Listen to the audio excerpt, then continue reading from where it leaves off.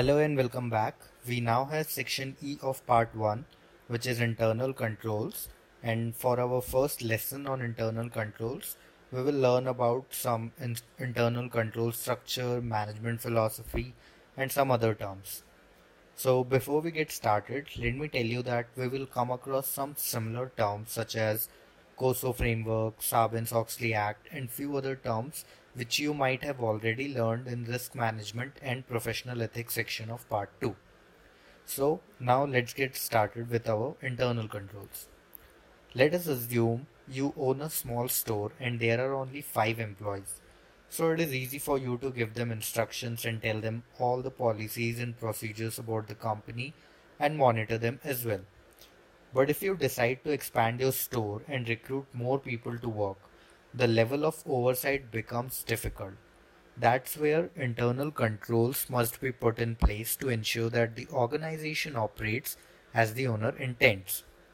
Since each business and industry is different, internal control systems must be able to cater different types of challenges, but there are some basic guidelines which every internal control system has to follow.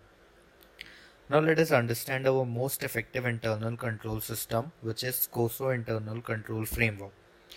Now COSO helps an organization to visualize three dimensions of an internal controls. Number one is, why does a company have internal controls? Number two, what is internal controls? And number three is, where should a company have various internal controls? Let us understand all these three one by one.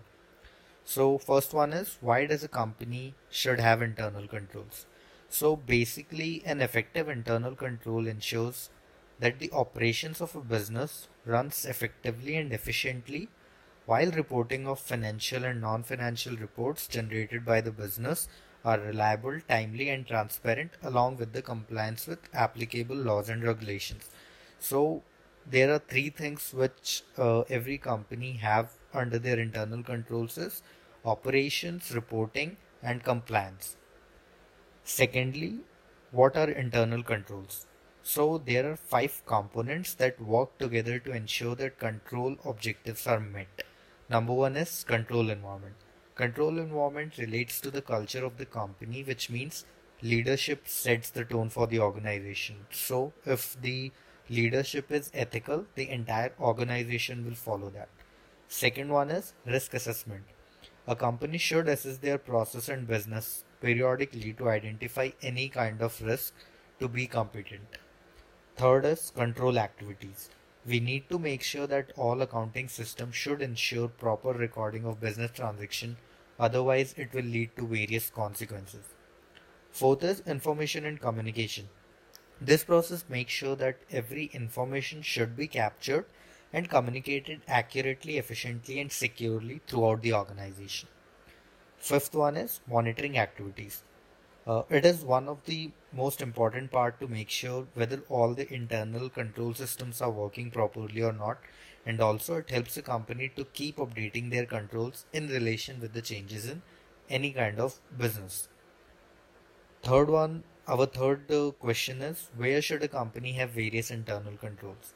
So nowadays companies have multiple departments and every department needs a different set of internal controls. That's why companies should put internal controls at 4 different levels.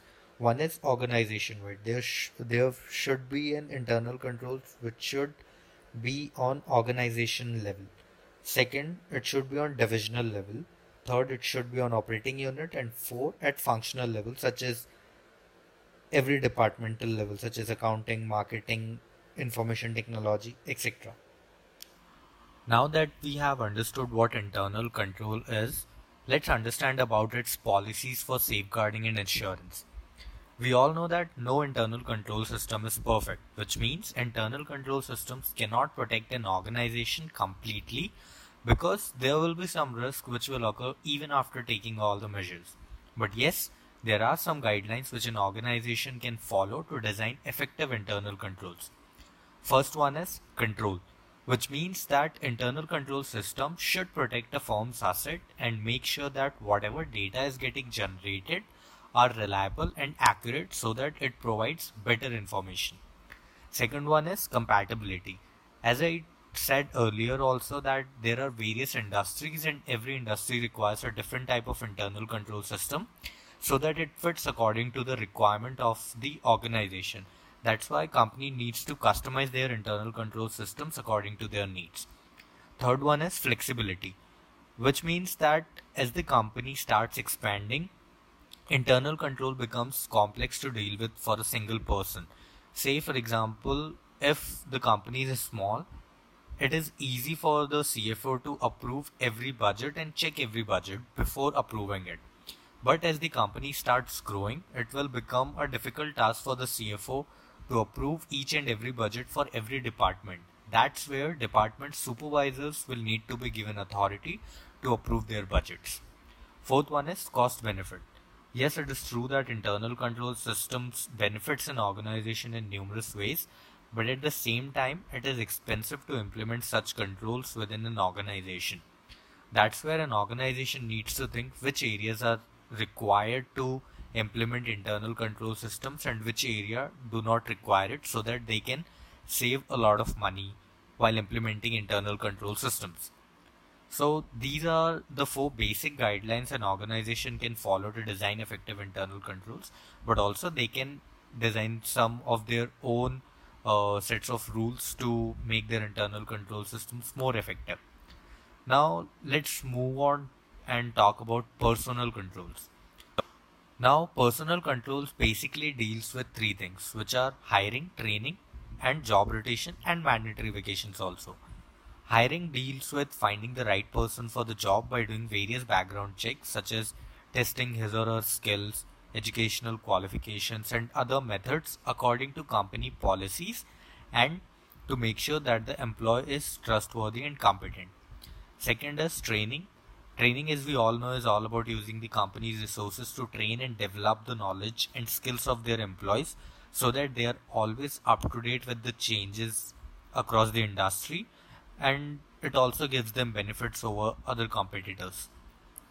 Job rotation and mandatory vacations are also important. Why? Because uh, working in the same place for too long can become a boring task for the employee.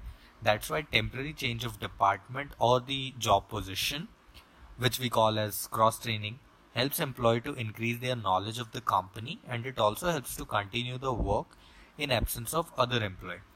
Another benefit of job rotation is identification of fraud or any kind of error. So when an employee changes their post or work in place of someone else, there are high chances of finding any kind of error or fraud or unacceptable activities. Also, vacations are compulsory to maintain the efficiency of the employee, otherwise it will affect the employee's performance. Now there are two more terms which comes under internal control policy. First is safeguarding asset. It is important for every organization to protect their assets so that they can have advantage over their competitors. And it is not compulsory that these assets should be physical only.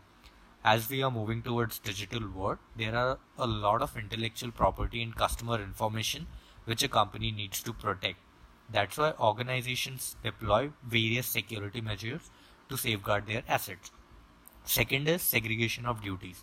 The main purpose of this is to reduce the risk of errors or frauds.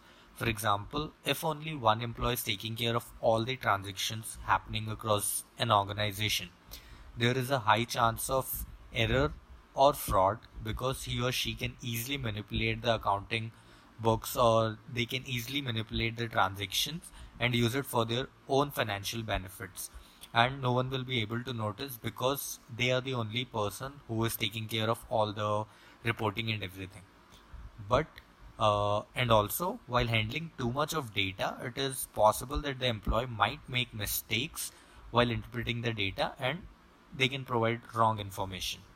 That's why it is necessary to segregate duties to various employees so that the business operations can be carried out smoothly.